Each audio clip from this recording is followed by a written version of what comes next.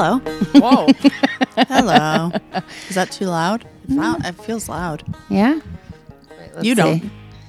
This is me. This is you. We're both at 7. Oh, no. We're both the same. Hello. Hello. Hi. Hi. We are on episode 15 lookup list for Maggie Long.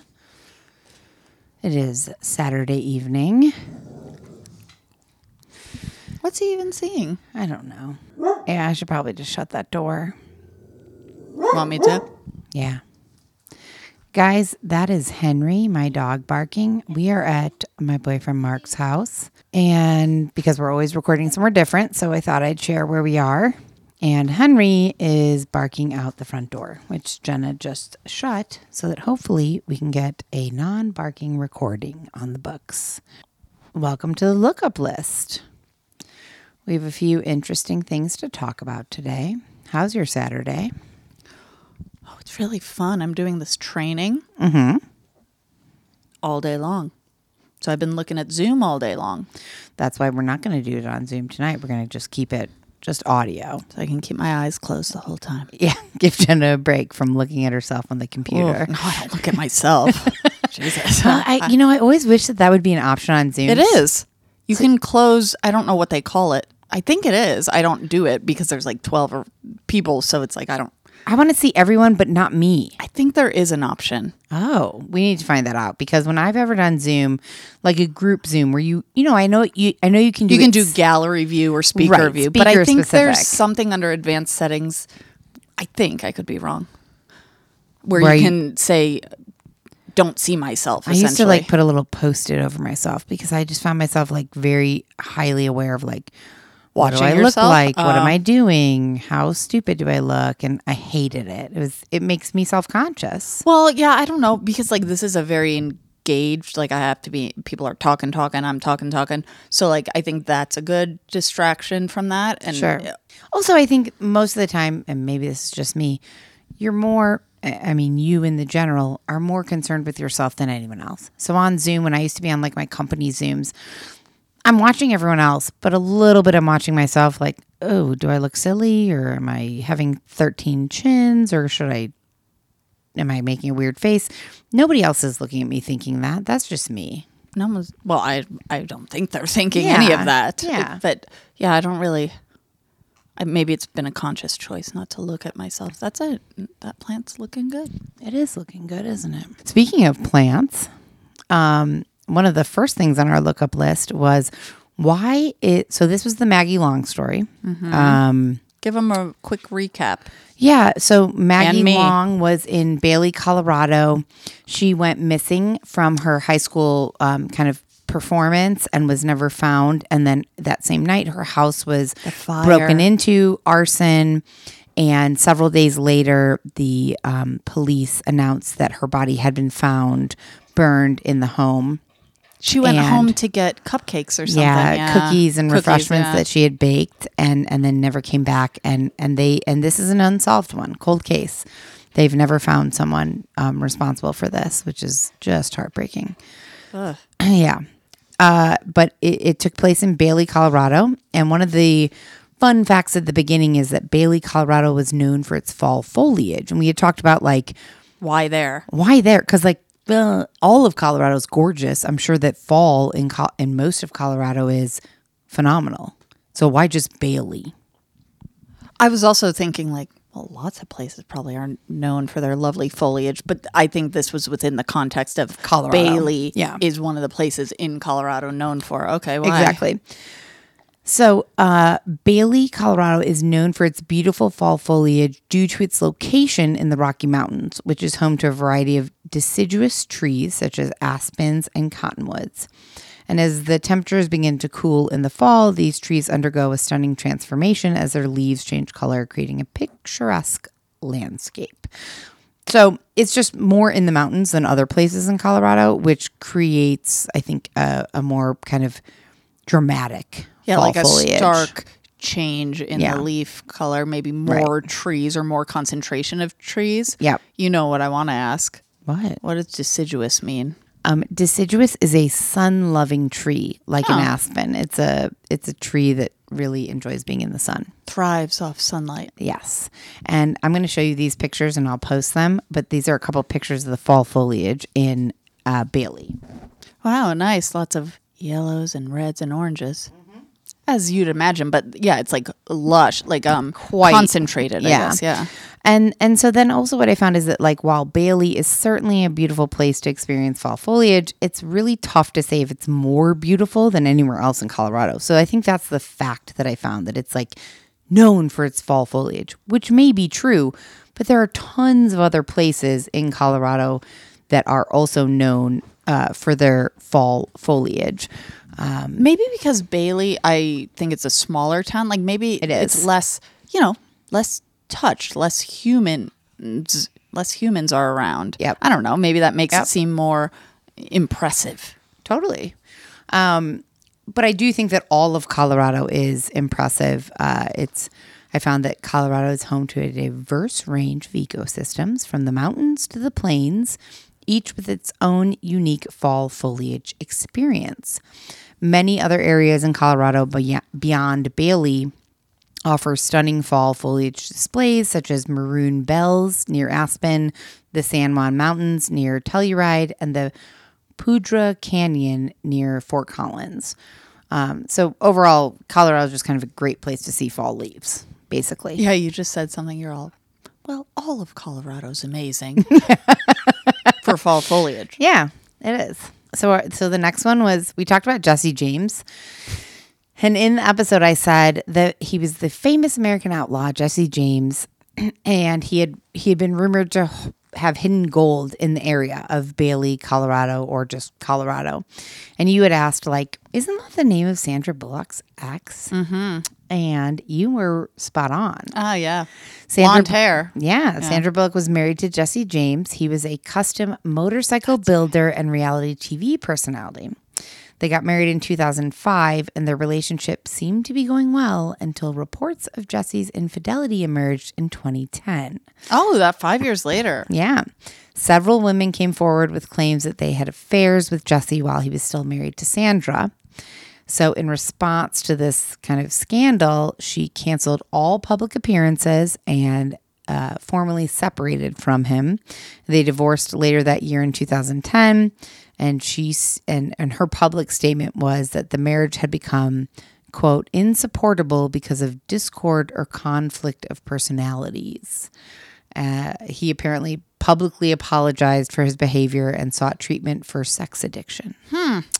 Seems to be like a real common thing for celebrities who stray from their relationships, which... Oof. Oh, well, she continued on and on. She has since adopted 2 children, focused on her acting career, and Jesse apparently has continued to work in the motorcycle industry and competed in the reality TV show Celebrity Apprentice. Yeah, but since then, nothing. I'm sure he's, and people fuck up, but like he's kind of not. It sounds like he's been quote unquote canceled, not because he said anything inappropriate, but just because no one wants to support him. Sandra Bullock is like, or no people that don't actually know him want to support him. They'd rather pick Sandra or no one. Right. Did you see Bird Box? Yeah. Bird Box? Great movie. Okay, I love that movie. Some people talk shit about it, which is fine. That really thrilled me, that movie. I thought it was so good. You know what other movie is so ridiculous that I loved? I know. It's going to be the one with Channing Tatum. Yeah. I didn't really watch it. I put it on one night. I remember you telling me. It's called Land of the She like wears a sequin dress. Yeah. Sequin like a romper or something. Right, yeah. Channing Tatum gets a little bit naked in it. I loved it. I thought it was really funny. But I do love a stupid, funny anything. And I love a thriller. I have 2 more things to say on TV, which have nothing to do with anything. So if you don't care about TV recommendations, please fast forward. But one thing I want to say is I think the best TV show on TV right now at this moment, can you guess? Your Honor. Oh, that's a close second. Okay. It's Apple TV. Okay, so that's yes, I know. I'll get there, but that's an important specification because not like I think you too, just solely watch TV through streaming. Mm-hmm. Yes, I do. Okay, so the best thing on streaming right now. Right now. right now. I know what it is. What is it? Shrinking. Yes. I think it is. I love it so much. Yeah, it's really good. I'm a little bit surprised because there are some heartfelt moments and you hate heartfelt moments. I hate heartfelt moments. I do. And this show, I think, does them in a way that I don't hate them. It's a little bit heartfelt for me sometimes. I agree. It is. But the kind of humor, and it's just like so honest. The writing is really relatable, and it feels like, oh, I like these characters, and it feels reasonable that these could be real people, even though they're actors on TV and whatnot. I love it. And I think seeing Harrison Ford in a role like this is so interesting to me. It's a different role for him. Totally different role for him. I've always loved Jason Segel. I think it's an incredibly well done show. And initially I thought, too heartfelt, too boring. That was my thought after episode maybe 1 and maybe even 2. And now I just watched the season finale last night and I was so sad that it's over. Like I really enjoy it. I think I watched it too. Really enjoy it. Yesterday morning before my training. Good. And I think I didn't know it was the season finale. Also, that makes me think you should try the other Jason Segel show from 2019 or 2020, Dispatches from Elsewhere. I'm going to. It's a little bit odd. It was a while ago I watched it. I think I really liked it. No. Okay. I don't think. I mean, again, it was a couple of years ago. I do not believe it is. Okay. And then the other show I wanted to recommend, just because it's just on my mind, again, has nothing to do with anything, is the other night I opened Netflix, and the newest show on there is called The Night Agent. And it has this, so the main kid, well, he's not a kid anymore, he's like 30, but the main person in it is from a show that I watched 1,000 years ago with Laura Linney called The Big C. I don't think I watched it. On Showtime, she gets cancer. Which sounds very depressing. It's hilarious. It doesn't. I mean, it's a phenomenal show. Really, really good. And he was her son. He was like a teenager. And so now he's the star of this Netflix show called The Night Agent. And when Netflix now, when you have a show come up, it has like a question. And so it says like, do you love a twisty thriller with lots of turns? And I was like, yes, I do. And so I put it on. Phenomenal. Well, don't they also rate, like, this is 98% for you? Yes. Yeah. Yes. And so this one is definitely like 98% for me. I love a twisty crime thriller. Definitely watch it. I don't know it at all. And he's super cute. The main guy is super cute. It's a little political, but not too much. Very twisty. Anyways, so back to Jesse James. The real Jesse, well, not the real, but not Sandra Bullock's husband, Jesse James. Jesse James. The historical kind of outlaw. American outlaw, yeah. So he lived in the 19th century. He was born in Missouri in 1847, grew up during the Civil War. He, along with his brother Frank, was part of a group of guerrilla fighters who supported the Confederate cause during the Civil War. After the war, Jesse and Frank turned to a life of crime, robbing banks, trains, and stagecoaches throughout the Midwest. He became infamous for his daring robberies and his ability to elude law enforcement. Apparently, his criminal career came to an end in 1882 when he was shot and killed by Robert Ford, a member of his own gang who had conspired with the governor of Missouri to capture James and claim the bounty on his head. So it wasn't an accident. And since then, he's kind of become a legendary figure in American history and folklore. Yeah. And his name's an alliteration. It is. That's right. So the next thing on the list is the gag order. Do you remember how this came into play in the episode? No, but all I think is you're not supposed to talk about, jurors? Yeah, so remember right after the break-in and arson at Maggie's house, within a couple of days, the judge had ordered a gag order for any authorities, police, witnesses, anything that they could not talk about this. Mm-hmm. And then quickly removed it several days after that when they found Maggie's body. But so I didn't know why, and I still don't know why, but I thought it was something worthwhile discussing a little bit more about a gag order. You didn't know why they put the gag order in place. Right. Well, I guess you know now. Well, I don't know why they did specifically. I don't have that information, but I do have more information about a gag order, which I think we can infer as to why they would have. in this case. I mean, in most cases, I'd assume they don't want people to talk about it. Why? Yep. Because they don't want outside info, hot tips that aren't hot tips, or whatever they're called. People calling in with like, ooh, I might have seen this, which it's like, okay. Totally. Yeah. So a gag order is a legal order issued by a judge that prohibits certain people involved in a legal case from speaking publicly about the case or any related matters. Typically, a gag order is put in place to prevent publicity or comments that could influence the outcome of the case or to protect the privacy of individuals involved. So in the context of an arson case, which is what we were dealing with Maggie Long, a judge might place a gag order on everyone involved, including law enforcement, officials, witnesses, victims, everyone, to prevent the release of information that could potentially compromise the investigation, jeopardize the safety of those involved, or lead to the potential suspect.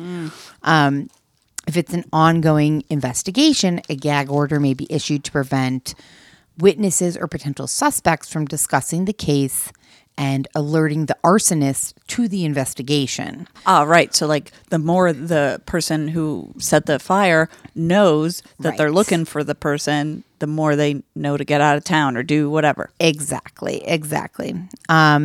So gag orders are apparently often controversial and can be seen as infringing on free speech rights.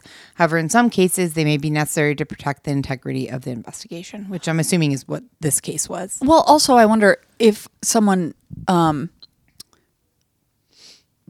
doesn't honor the gag order, can they be legally prosecuted? And because sure, I could see how it infringes on freedom of speech. And also now that this is a legal matter, certain things, I don't actually know. But yeah, I just wonder that if someone infringes or doesn't honor, the gag order, can they be prosecuted? I don't really care to know, but I don't have an answer. That's fine. That's fine. I'm just thinking out loud. Yeah, I like that. Your brain is always going, which is impressive. But I have no answer for you. So we're moving on to the next one. I don't mind that. So this is actually a correction. I listened back to the episode earlier this week, and we were talking about, I had mentioned that after Maggie didn't come back to the high school, I had found several conflicting reports. Some said her family filed a missing persons report. Some said they didn't. And then beyond that, her sister posted something on Facebook and people wanted to create like a search party for her. And so I had said to you, but they didn't have the means necessary. The police said it's not necessary. We're not doing a search party. And we kind of talked about what's required to create an official search party. Obviously, if you go missing, I can go out in the world with a flashlight and look for you. Sure. But an official search party, what is required for that? And what does that actually mean, an official one? It's filed with the police department, I imagine? Yes. Yeah. And so we talked about it, and one of us had said something about a search warrant. And I think one of our brains had gone to search party, search warrant, something. And I think it was a miscomment. Right, because a search warrant One of us said you that. have to go in, you need that to go into someone's car, home, office files. So one of us said that, and then the other one was like, yeah, exactly, a search warrant. And then, listening back, I was like, no, that's not right at all. Basically, I just want to clarify that. So the process for law enforcement to declare and create an official search party for a missing person can vary depending on the jurisdiction, the circumstances, etc.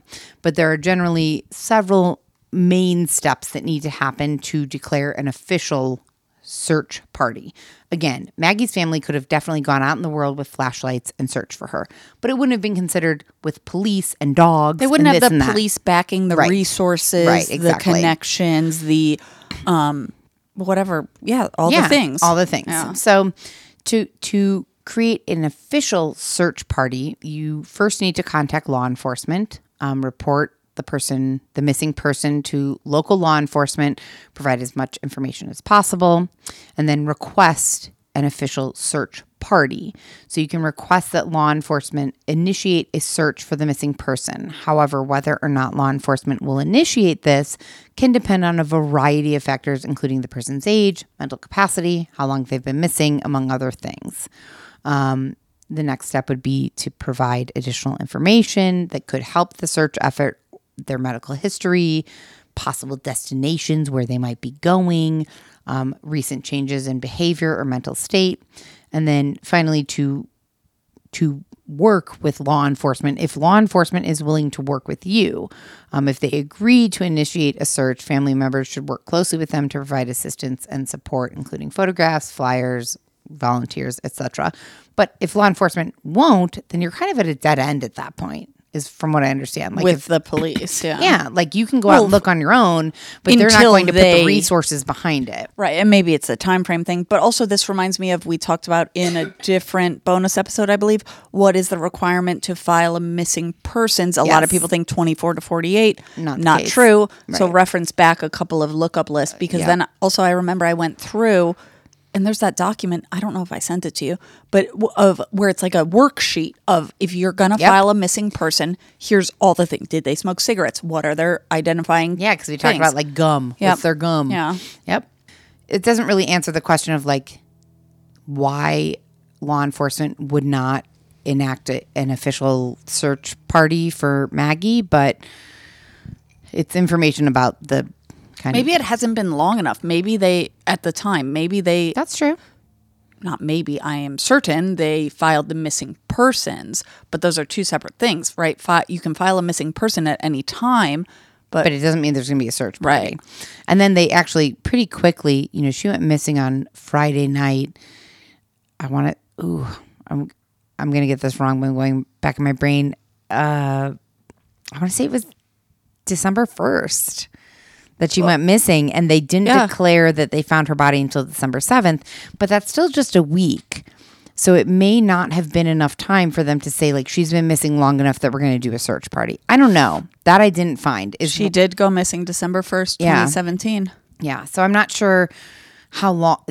I didn't find anything that said, like, you have to wait this long before you do a search party. But because it depends on a lot of potential factors, depending on the district or the jurisdiction. Yeah. All right, the next one we have was, what is an undersheriff? So, and we maybe did talk about this, I'm not sure, but an undersheriff, because he's the one who gave a lot of the press releases and public statements regarding her case. And so an undersheriff is a high-ranking law enforcement official who serves as the second in command in a sheriff's office.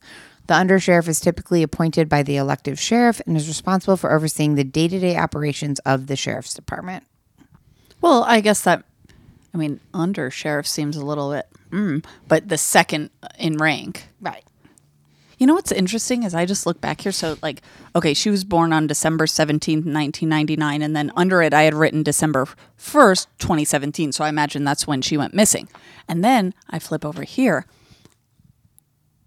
and I wrote December 1st, 2022.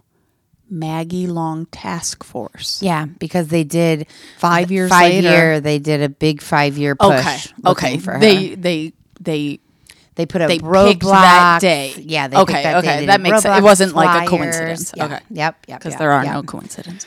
That's right. Okay. So this one is not super related to the episode, and I texted you today, and you were like, this had nothing to do with the episode, but it's super interesting. So in the preamble to the episode, like the sense of place, we talked about railways, and there was a railway in Bailey, Colorado, and I talked about how me and Mark wanted to take like a railroad trip, and you had mentioned, I want to take the Trans-Siberian Railway. And there's a great movie on it, and I will never know the name, but go on though. Okay. So I didn't know much about it except for that you said like it's good. Anyways, I'm going to tell you about it. You may already know this, but listeners may not. So the Trans-Siberian Railway, which Jenna is dying to take, is a network of railways that spans across Russia, connecting Moscow in the west to Vladivostok in the east. Is that still part of Russia? Former USSR. Vladivostok. I don't know. Oh. The main route covers a distance of over 9,000 kilometers, which is 5,600 miles, and takes approximately 7 days to complete, making it the longest railway journey in the world. The construction of the Trans-Siberian Railway began in 1891, and the first trains started running in 1901. And it was built to connect the vast Russian territory and facilitate transportation of goods and people across the country. played a significant role in the development of Russia and the Russian economy and helped to establish a stronger political and cultural unity within the country. So today, wow. The Trans-Siberian Railway remains an important transportation link for Russia and is also a popular tourist attraction. The journey offers breathtaking views of Russia's diverse landscapes, including forests, mountains, and lakes, and passes through several historic cities, including Ekaterinburg, Novosibirsk, and Irkutsk.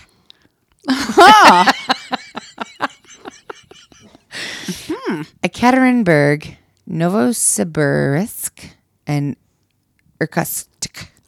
You know, if people want, I have no idea, but you know that YouTuber who he no longer does this, but Bald and Bankrupt guy. Oh, you made an artwork for him. I did, and also love him. And also he was totally explored all of old USSR, like weird places. And he took one of his YouTube videos. He took the Trans-Siberian, which I hear it's a popular tourist thing. And also, I think it's a particular kind of tourist because I watched that and it looks awesome and it looks beautiful. not easy. I looked up pictures. It says that it offers several different routes and options, including luxurious private train tours, budget-friendly shared cabin options, even a winter train that runs through Siberia's snowy landscapes. But can you tell us, the listeners and myself, like, why does this interest you? I don't know. Period. I don't know. No, That was I don't very know. Firm. It really just, I don't know if it was when I watched Chernobyl. I don't know. I've always kind The of had Americans. Yeah, I didn't get that far. So no. Oh, damn. It was a good show. I just Really fell good. off of it because I watched it one day that I was a little bit hungover and then I forgot about it. But I don't know. I have a very an interest and 0 or like 0.2% knowledge about the former USSR, Russia, these kind of abandoned areas within that space. Mm-hmm. And also I really like this Bald and Bankrupt guy who does weird travel in lesser traveled places. And you just like weird stuff. Yeah. Yeah. And also, one of my favorite words, and I can't remember one of yours that you told me or maybe learned throughout this podcast, but it reminded me of one of mine, which is the Russian term for astronaut, which is cosmonaut. Oh, you said that in the last episode. Yeah, and so or one of the last I don't episodes. know. There's something there. Something Also, there. we Okay. have a bit of a Russian background that has nothing to do with it. Yeah. I don't think it's that though. Really, I really don't. No. I'm open either way. The next one was mean, median, and mode, because we talked about mean and median. And you knew that both of those, and I concurred with you very mode, clearly. Didn't we know mode? I think we The most common occurring. Yes. And I was wrong. No, you were right. So you said that, and I said, yeah, sounds correct. And you were like, didn't you teach this? And I was like, yeah, but I can't confirm. We didn't look it up. Anyways, I just wanted to confirm that mean is known as the average, adding up all the values, dividing by the amount of values. Median is the middlemost value. If you put them out from smallest to biggest number, lowest to highest. Yep. And mode, you were absolutely right. The most frequent value in a data set. So you were completely correct. And all that really, I mean, doesn't mean nothing, but it's like, when was the last time I had to find the mode of something? The most commonly occurring number in a set of numbers. Rarely. Yeah, I don't know. I couldn't tell you I'm not a either. statistician, though. What a great word. Statistician. The next one is the geodesic dome. Oof. So, some of the questions that we had about this, I said that the first ever geodesic dome hotel was in Bailey. I also mentioned that they are able to bear a heavy weight. And I am going to admittedly say that I was wrong. Oh, because I was just about to say, I didn't know any of that, but once, because I did picture this structure. Mm-hmm. Maybe I pictured like something I saw on Airbnb to stargaze. Yeah. But you know, the like geometric, and it makes No, this you little pictured it correctly. igloo. Yes. And so to me, once you said that, I was like, yeah, that does make sense that it would be a heavy weight bearing. Well, that part is true. Oh. The fact that the first ever one in the world was in Bailey, untrue. I was incorrect. The first ever. Is it still in America? Don't tell me. It's not. Is it in Iceland or Antarctica? It is not. Damn it. It is called Eco Camp Patagonia, and it's the world's first geodesic hotel built in 2001 in the wilds of Torres del Paine National Park in Chile. So these domes were designed in a sustainable way using renewable energy and optimizing natural light in a very fragile, apparently, ecosystem in Chile. And it's one of the world's largest areas of wilderness with one of the most powerful climates. So Eco Camp Patagonia opened its doors in 2001 after several people designed this new style of lodging that was resistant to the Patagonian winds and had sustainable hotel features. The first ever geodesic dome, however, not a hotel. So the first hotel was in 2001 in Chile.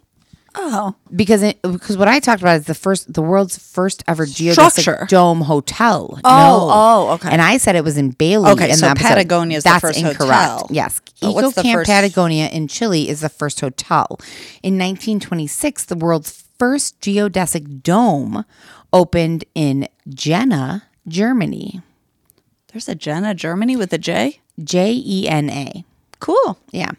And it was opened as a planetarium funded by legendary optics manufacturer Zeiss. It features an exterior diameter of 82 feet and is the oldest planetarium on Earth.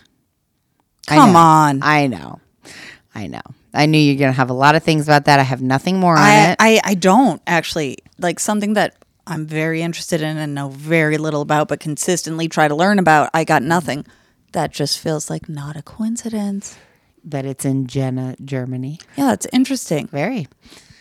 So in terms of the ability to bear weight, so geodesic domes are built using a network of triangular panels that distribute stress and weight evenly across the entire structure. This allows the dome to bear heavy loads and withstand strong winds and other natural forces, making them a popular choice for structures such as greenhouses, sports arenas, and even homes in areas that might receive difficult climate occurrences. So the strength of these domes is due to the fact that they distribute this. It's distributed evenly across everything. In a traditional building, the stress is focused on a certain area, such as the corners and the points where the walls meet the roof, which can cause these areas to weaken over time and potentially collapse under heavy load. But in a geodesic dome, the stress is distributed evenly across the entire structure, which allows it to bear heavy loads without putting undue stress on any one area. Did you see a picture of it? Oh my God, I have really cool. This is of Patagonia. I want to show these and we'll post these. Look. Yeah, that's exactly what I was picturing. No, let me take that back. I was picturing, yes, those exact structures, but the fucking hipster ones I've seen on Airbnb that are see-through. Right. So you can gaze at the stars. Yeah, these are more structurally sound, I believe. Wow. Yeah, really interesting though. That's it. That's all I have on the geodesic domes. I mean, I think there's probably a whole fucking lot more, but we're keeping it concise. I know. I'm going to try and keep it concise. So the last one I have, and I'll be honest, this one I could not find on anything that I looked. So I really referred to my trusty old friend, ChatGPT. You know it. But also, let me be completely transparent here. ChatGPT told me that Bailey was home to the first ever geodesic hotel. And I believed him. And then when I looked deeper into it today, I found, no, that's a lie. That's incorrect. Are you using ChatGPT? I don't really know anything about this, but someone I know knows a fair amount and says, okay, so they introduced me to ChatGPT, which I thought, whoa, it still blows my mind when this person tells me about what they're asking and what it comes up with. Yep.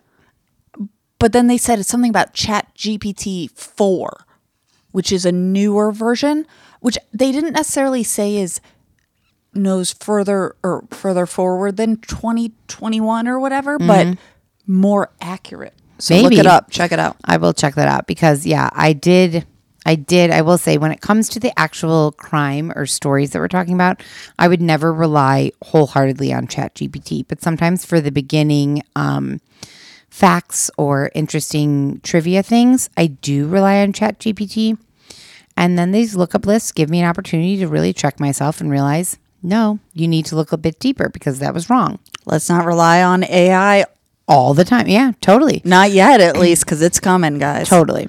So, but for this last question of this lookup list, I really dug deep in Google and could not find a conclusive answer.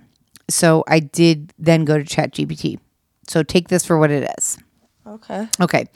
So we talked about how when emergency response, EMT, firefighters, police were called to Maggie's house by the tenant living in the attic.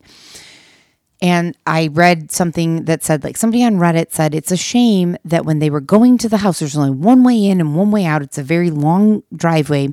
And they didn't stop the people that were coming out and they didn't put up roadblocks and stuff. And you had said, like, that seems weird. Like, I don't agree with that. I think that they would have. That can't be true, which I didn't know one way or the other. So this is what I typed in to Google and then ChatGPT. When an EMT, firefighter, police, etc., are driving into an emergency situation such as a potential break-in, is their first order of business to set up roadblocks or stop any vehicles in the area for questioning, or are they more concerned with focusing on the emergency situation at hand and getting that under control before further controlling the situation? Furthermore, are they able to do both? It's a very long question. Either way. Now I have a different thought, but go on. Tell me, ChatGPT. So ChatGPT told me, when emergency responders such as EMTs, firefighters, and police officers are driving into an emergency situation, their first priority is to assess the scene and take appropriate action to ensure the safety of those involved. This typically means focusing on the emergency situation and providing aid to any injured individuals or working to contain and extinguish a fire. So that was this. The fire was still blazing. Yes. Okay. Yeah, so that does change my thought. And I probably knew it at the time. I was just thinking too fast. Okay, sure. Yeah, duh. They have to do that first. Right. So... And then ChatGPT said, in situations where roadblocks or traffic control measures are necessary for safety reasons, emergency responders will generally set up these measures as soon as possible. It may include blocking off roads leading to the scene of an emergency, diverting traffic, or stopping vehicles in the area for questioning. However, it's important to note that the specific actions taken by emergency responders will depend on the nature of the emergency and the circumstance of the scene, which is, duh. Like, that's super general. Like, ultimately, safety comes first. Right. Yes. So that makes sense. Yeah. Yeah. So it says in some, and I did appreciate this. I'm going to say he, although maybe ChatGPT is a she. AI. In some cases, responders may be able to focus entirely on the emergency situation, while in other cases, they may need to multitask and take steps to ensure the safety of themselves and others in the area by blocking off roads or questioning people in the area of the scene. Ultimately, the goal is to handle the emergency situation in the most effective and efficient way possible, blah, blah, blah. And then specifically when responding to a break-in, because it was unclear if the tenant, when he called 911, he was reporting a break-in, not a fire. But they got there and the fire was happening. Right. And so it says when responding to a break-in, their first priority is to assess the scene, assess the safety of those involved, blah, blah, blah. And then after that, they may set up roadblocks. So realistically, if this Reddit person who I talked about in the episode, if they were even had any kind of validity in their opinion, which every opinion I guess is valid, whatever, they maybe weren't stopping. If somebody's driving out and they're thinking there's a break-in, yeah, that's weird. Somebody's driving out, but we got to get here to especially once somebody. They saw a fire was happening. Right. So yeah, I think I had even said like, what? How could they not stop people? Right. It's just a long driveway. It's not like 7,000 people but it makes sense. Mm-hmm. Yeah. Now that we talk like about you're it highly again, focused on just like getting to the scene of the crime, securing it, and even if I imagine they notice oh, these 2 cars or 1 car is, even if they're like, ooh, that prickles their dings, ears, yeah. it doesn't matter Yeah, they because can't. ultimately They have to get safety, to the acute situation first, Yep. which is not unfortunate. That's a good thing. And also it's I don't want to say it's unfortunate. They don't have enough people to do both, but it's tough. That's a tough call. Yeah. That's it. Cool. That's our lookup list.